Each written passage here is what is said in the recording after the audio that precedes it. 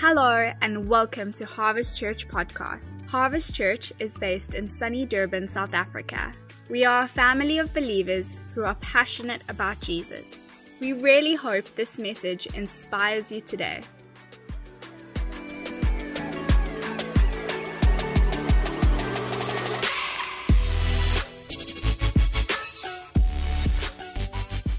Good morning.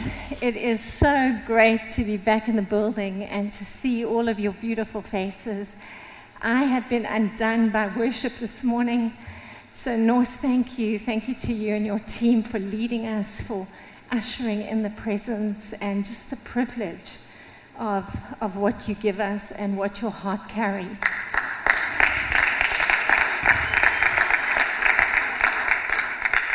And I hope that you on that side of the screen are feeling as good as we are on this side.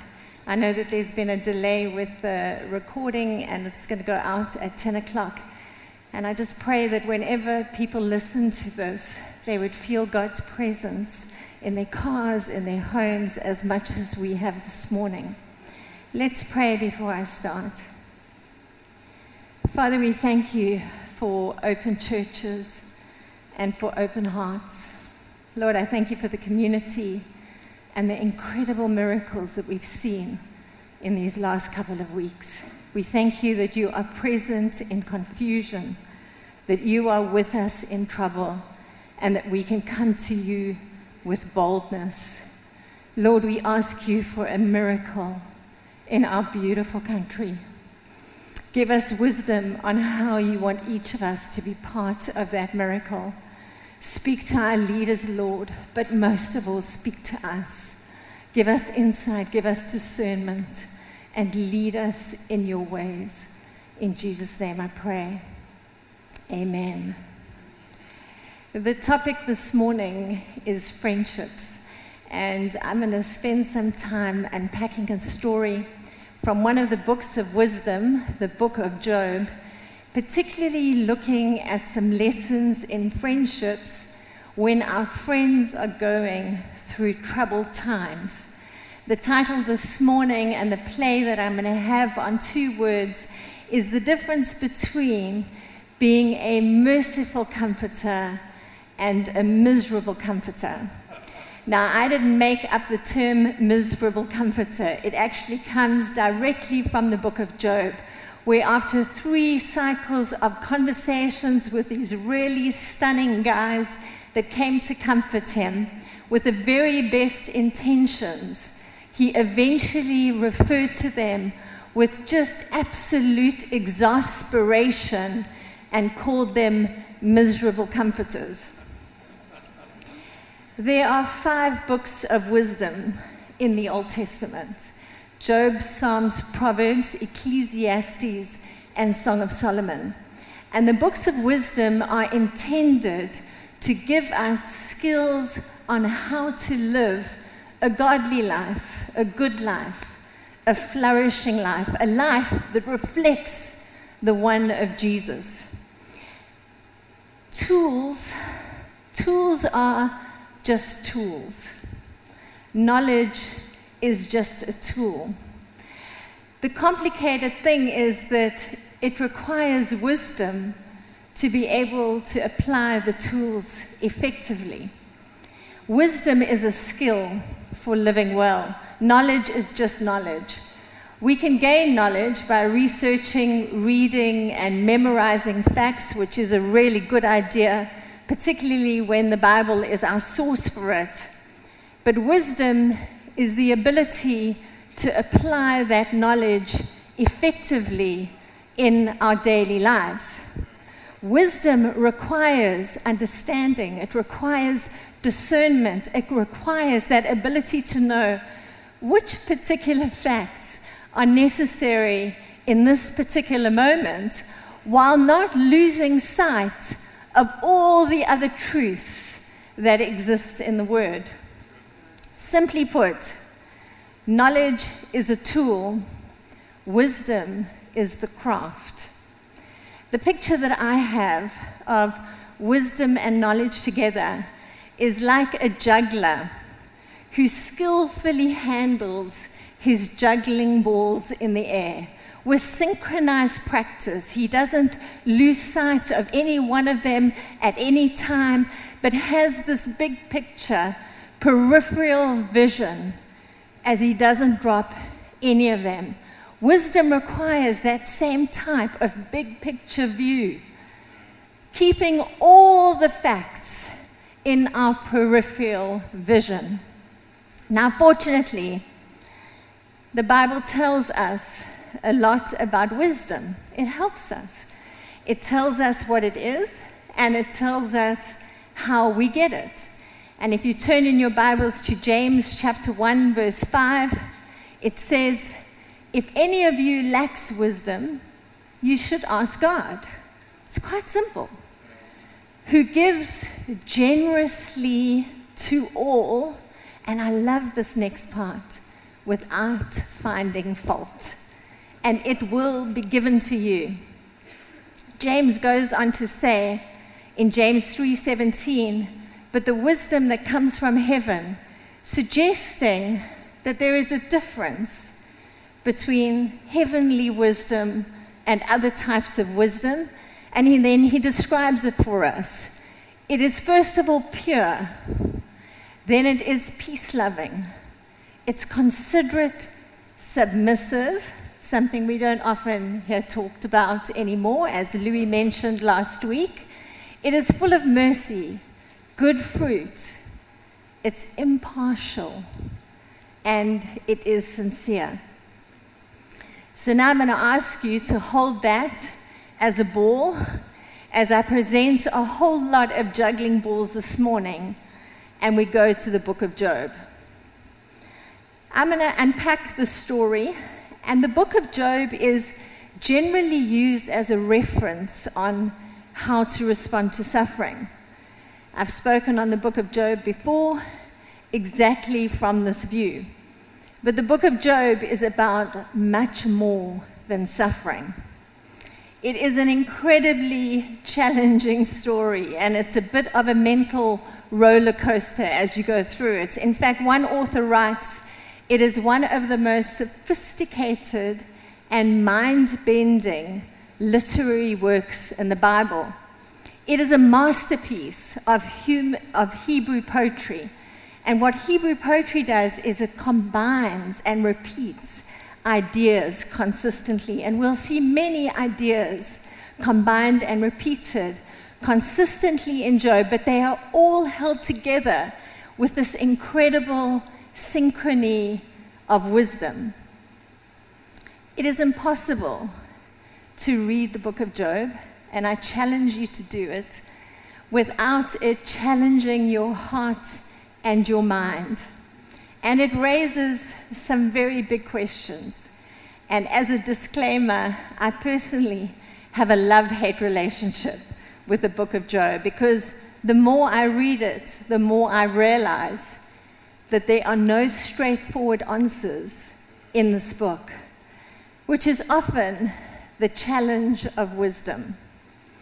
It is not simple, clear-cut, polarized thinking.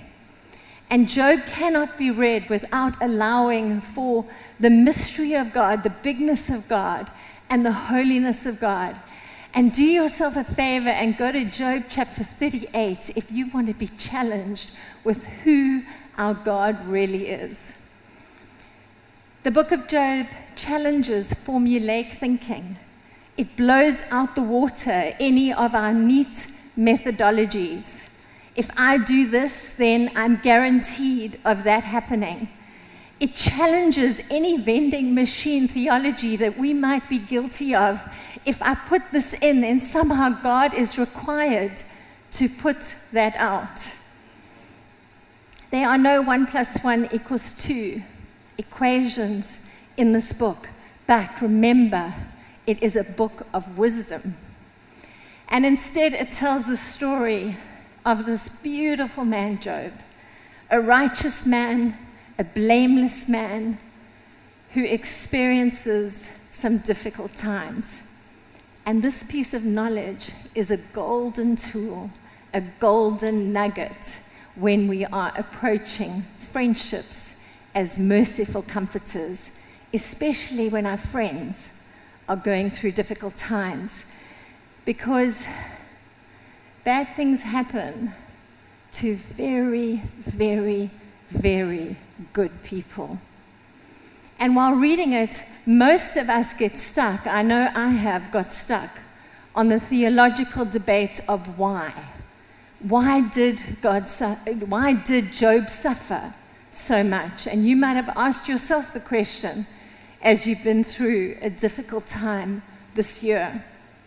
But I found it far more helpful to read the book of Job through the lens of how.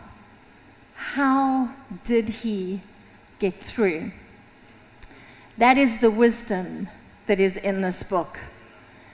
And what can often be missed in the story as we read it because of the challenging story is these beautiful lessons of friendship that are woven into the chapters, particularly when our friends are facing grief, trauma, and when their worlds are falling apart.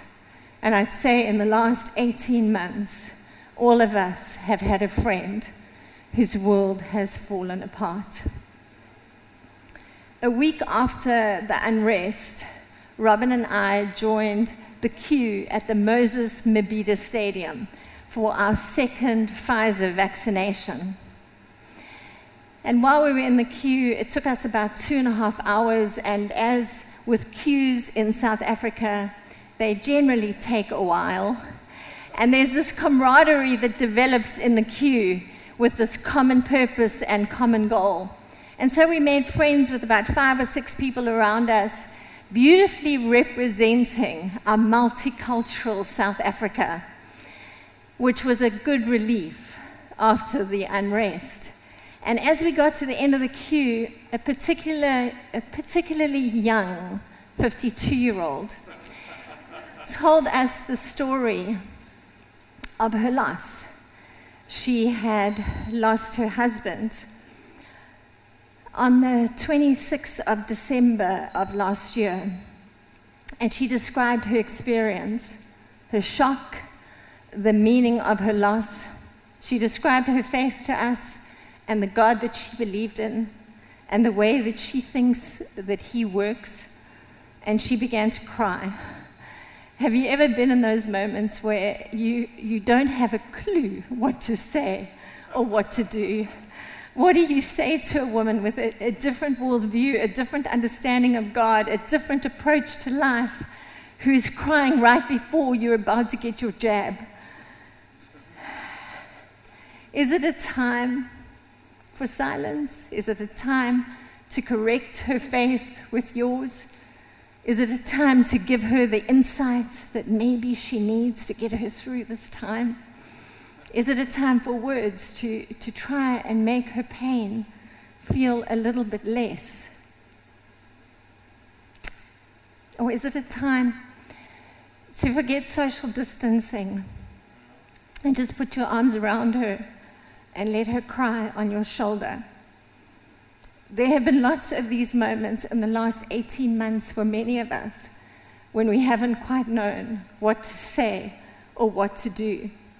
I read a report that said on June 9th, 2021, 3.7 million people have died worldwide of COVID. Now, no matter what your view is of COVID, these 3.7 million people represent real human beings. These are real lives. These represent real families that have had great loss. 3.7 million families grieving, and even more than that, friends who have created where there has been a gap in their lives. COVID has not only challenged our physical well-being, but it has unfortunately challenged our emotional well-being as well.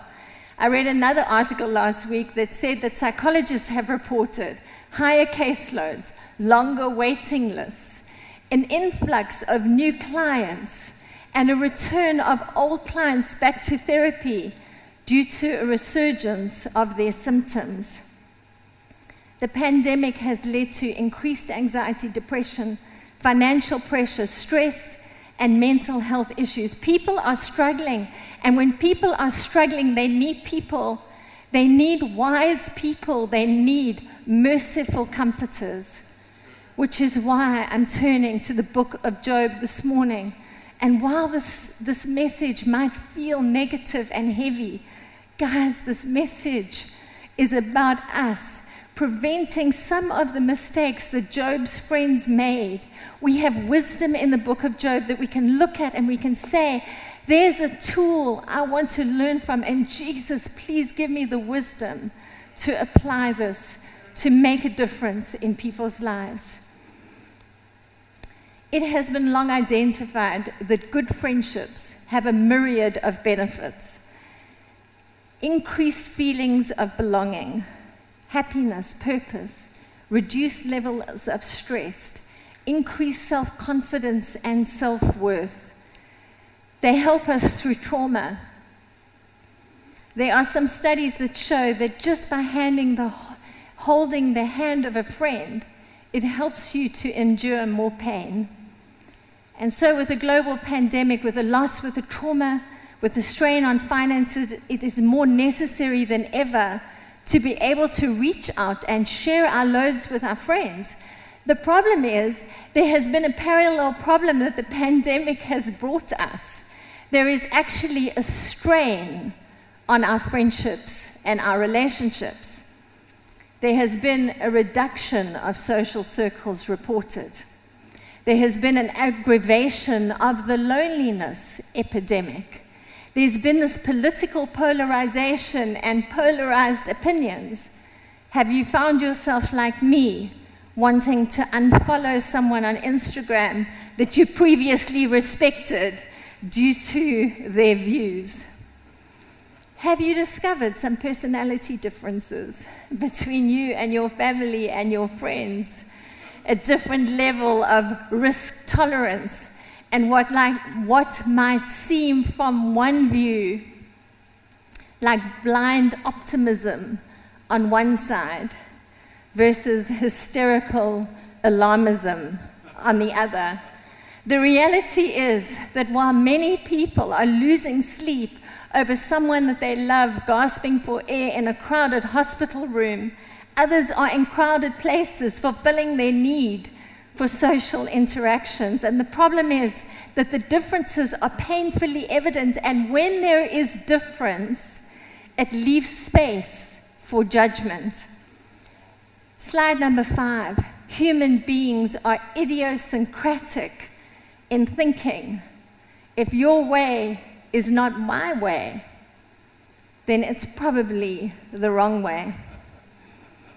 And so the side problem is that our friendships have been under strain, which is why we're going to look at the book of Job this morning, a man who went through an incredibly challenging time, who had 3 friends that came to visit him with the very best intentions of comforting him and providing sympathy. And then at the end, he was so exasperated that he just called them miserable comforters. And my goal this morning is that each of us will learn just one thing from what they did right and from some of their mistakes. Now, for the sake of time, I'm going to do a quick synopsis of the book. There are 42 chapters, and my plan is this afternoon to watch the men race in the 100-meter sprint. And so we haven't got time to read the 42 chapters. And instead, I'm just going to summarize it and point out 8 very simple lessons that we can learn from the book. The story of Job goes like this. This guy is a wealthy man. He's a wonderful man. He's righteous. He's good. He's kind. He loves God, and he loves people. And in Job 1, verse 1, we've got some really useful information about this man before we hear that he loses everything. This is our first idea, our first ball to hold in the air as we go through the story of his life. In the land of Uz, there lived a man whose name was Job. This man was blameless and upright. He feared God, and he shunned evil. Notice here that Job is blameless. This does not mean that he is sinless. Sometimes we confuse the two. It is impossible to be sinless, as 1 John verse 1, I think it says.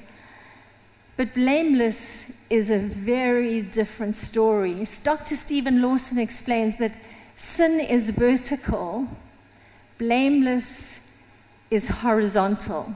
In other words, slide number 7, sin is what we do, blameless is how God sees us. David Guzik, that's super good news, guys. Can you not just breathe a sigh of relief as we're on our hamster wheels trying to do so well with the best intentions, and then we kind of fall flat every now and then? David Guzik, who is well known for his verse-by-verse commentary on the Bible, and somebody that I go to every time I get stuck, he says this: we know that Job was not sinlessly perfect, yet God unashamedly seemed to see him that way. The modern believer stands in the same place, completely justified in Jesus Christ. As a child of God, you might not be sinless this morning, but you are blameless in God's eyes. And that is a golden nugget, a golden ball to hold in the air if you go through trouble, or if any of your friends go through trouble. You see, trouble is never the effect of God's punishment. If we are blameless as the children of God, punishment is not in God's story for us. Jesus said we will go through trouble. He did not say you will be punished for what you've done. So with that in mind, we see this wonderful, blameless man, Job. And he receives 4 messages in one day, each bearing separate news that his livestock, I could give away livestock, that wouldn't bother me, his servants, his 10 children have all died. And we see his grief. He tears his clothes, he shaves his head, and he blesses God in his prayers, one of my favorite moments in the story. And next, he's afflicted with these horrible skin sores, and his wife encourages him to curse God, give up, and die. But Job refuses. And now is when we are going to start honing in on some very important details of the story. And we're going to pick up the story in Job chapter 2, verse 11. And this is where these 3 friends come to visit him. When Job's 3 friends, Eliphaz, Bildad, and Zophar, hopefully not the names of any future grandchildren in this group, heard all about the troubles that had come upon him, they set out from their homes and met together by agreement to go and sympathize with him and comfort him. When they saw him from a distance, they could hardly recognize him. That's how bad this guy looked. They began to weep aloud, and they tore their robes, they sprinkled dust on their heads, and then they sat on the ground with him for 7 days and 7 nights. No one even said a word to him because they saw how great his suffering was. Now, I think that this is a remarkable feat. I'm not sure that I could be silent for 7 days and 7 nights if one of my friends was in this level of pain. And it's easy to look at the end of the chapters and focus on what these guys got wrong. But I want to first of all look at what they got right, because they give us incredible examples on what to do in friendship. Number 1, these guys showed up. They were not too busy with their own lives or felt too awkward with showing up at Job's house. They left whatever they were doing behind and they arrived. In other words, number 2, they must have been quite inconvenienced in order to show up. This is a long time, guys, and I imagine that they went quite a far way. Good friends are inconvenienced. Now, if you know me well, you'll know that I'm a firm believer in boundaries. And if you've ever spent any time in my office, the topic will have probably come up once or twice. Now, boundaries are very simple to understand. They're about knowing where you begin and end and where somebody else begins and ends. It's about your yes being your yes. You don't say yes when you actually mean no. So this is just really a simple honesty program. It's when your inside and your outsides are congruent. That's what boundaries are. But boundaries are only one ball that we hold in the air when it comes to friendships. And this concept of boundaries needs to be balanced with an incredible amount of inconvenience when your friends need you. Inconvenience is not a lack of boundaries. Inconvenience is just good friendship. We next see, number 3, that they grieved alongside Job. I love this part. They grieved with him. This was not an, oh, shame, poor Job, I'm so glad this isn't happening to me. They actually felt with him. They had the emotional connection to feel his pain, and they literally became a mirror reflection of his. They wept, they cried out loud. Guys, these are very good friends. And they show the solidarity, empathy in action as they mirror him. And then they spend 7 days alongside of him without giving any insight, any judgment, any instructions, and notice there was no advice. Slide number 13 and number 4, they refrained from filling the silence. This takes an incredible amount of discipline when you see somebody hurting, but they recognized that Job wasn't ready to speak. And so they disciplined themselves and they waited until he was ready. So those are 4 good things to remember in grief. Show up, be inconvenienced, grieve, and refrain from having all the answers and needing to fill the silence. Because you know what? With grief, most often, we don't have a clue. And then on the 7th day, we see that the silence is broken. Job actually breaks the silence, and he begins to speak in Job chapter 3. And he pours out the depth of his grief. And like most grief, this is really messy. He mentions these crazy thoughts and these crazy feelings that he's having, which is very normal in grief. And after Job's lament, his friend Eliphaz begins to speak, suggesting that this grief that Job shared maybe felt like a bit much for him. It is very difficult to experience and observe grief. We want to reach out and fix the person and take away some of their pain. And Eliphaz had a very good idea of what Job should do in order to reduce his pain. And after Job's lament, he's unsettled, Eliphaz is. Remember, they don't know what we know, that Job is blameless in God's eyes. And so instead, as these 3 friends respond, they go with this dangerous gut intuition. You ever felt that? I just have a feeling I should say this. One of them even has a vision in the night suggesting that it's spiritual intuition. They go with some limited theology, with just one ball, and focusing on that one.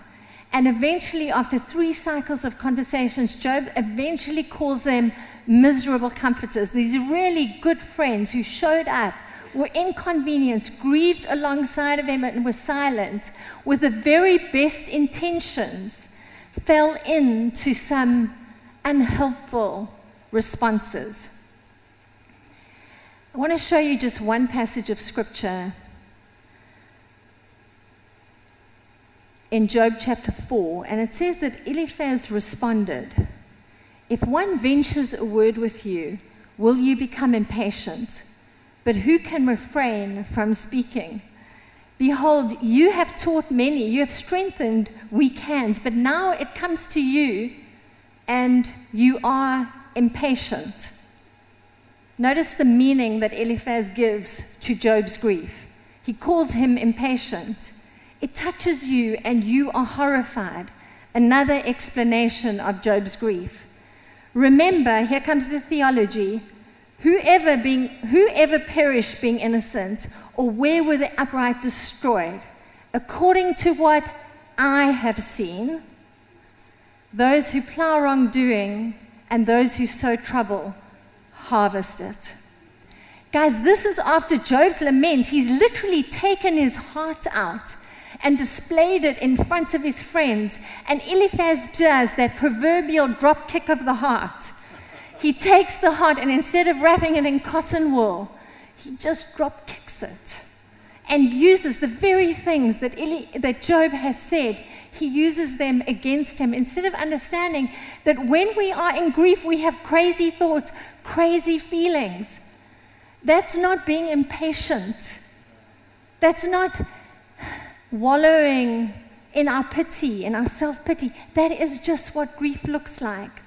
And these guys, and we need to learn that if we want to be merciful comforters, we need to become more comfortable with watching people experience grief. It is difficult to see grief. It is difficult, but we need to increase our capacity to hold space for it and not to judge it. Eliphaz does what is called the fundamental attribution error in social psychology. You knew something in psych was coming into this talk. The fundamental attribution error is exactly what Eliphaz did. It's this tendency to attribute behavior to a character default. Job was grieving.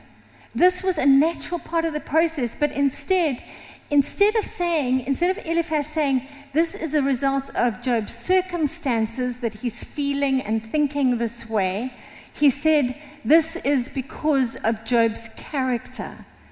And we generally do that as human beings.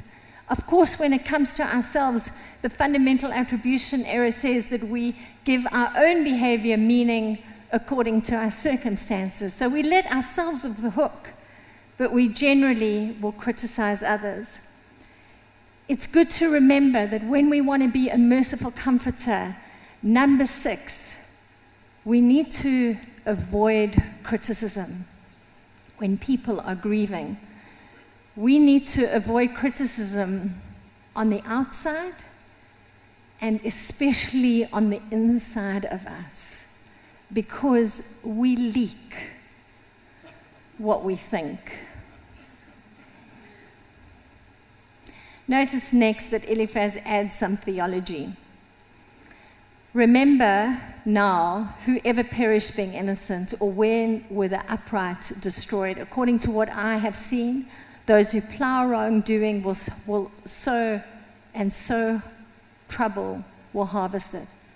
Notice this formulaic expression, the simple cause and effect. If you sow trouble, you will harvest it. But of course, we know that Job was blameless.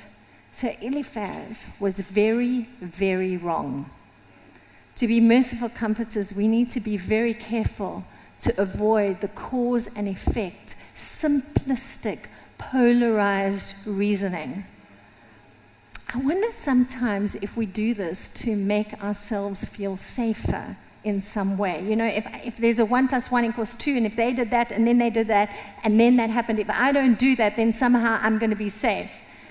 For example, if somebody gets hijacked, you'll often find that somebody else will say, what car were you driving? What neighborhood were you in? What we're doing there is some mental gymnastics. I don't drive that model of car. I don't live in that neighborhood, so maybe I won't be hijacked. It's just natural. This is a natural idiosyncrasies of humans. We want to keep ourselves safe. And so we fall into this trap of cause and effect. The problem is when we do cause and effect, it's not helpful to somebody that's in the result of trouble.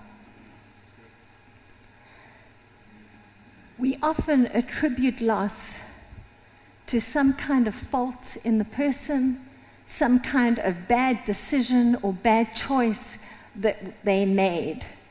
Guys, grief is not a time to attribute meaning that is negative, because we are blameless as children of God. And if Job is a book of wisdom, and if it teaches us anything, it teaches us how to respond to people when they're suffering. It teaches us that suffering is not a time to criticize and assign blame. We can see that this just adds more pain to Job's existing pain. And merciful comforters don't add on extra pain. They share the load and they take on their friend's pain. Later in the book, we'll see that Eliphaz believes that Job's agony must be due to some sin that he has committed, and he urges Job to seek God's favor. Which brings me to the last one. These guys could not resist the need to fix Job. Merciful comforters resist the need to fix.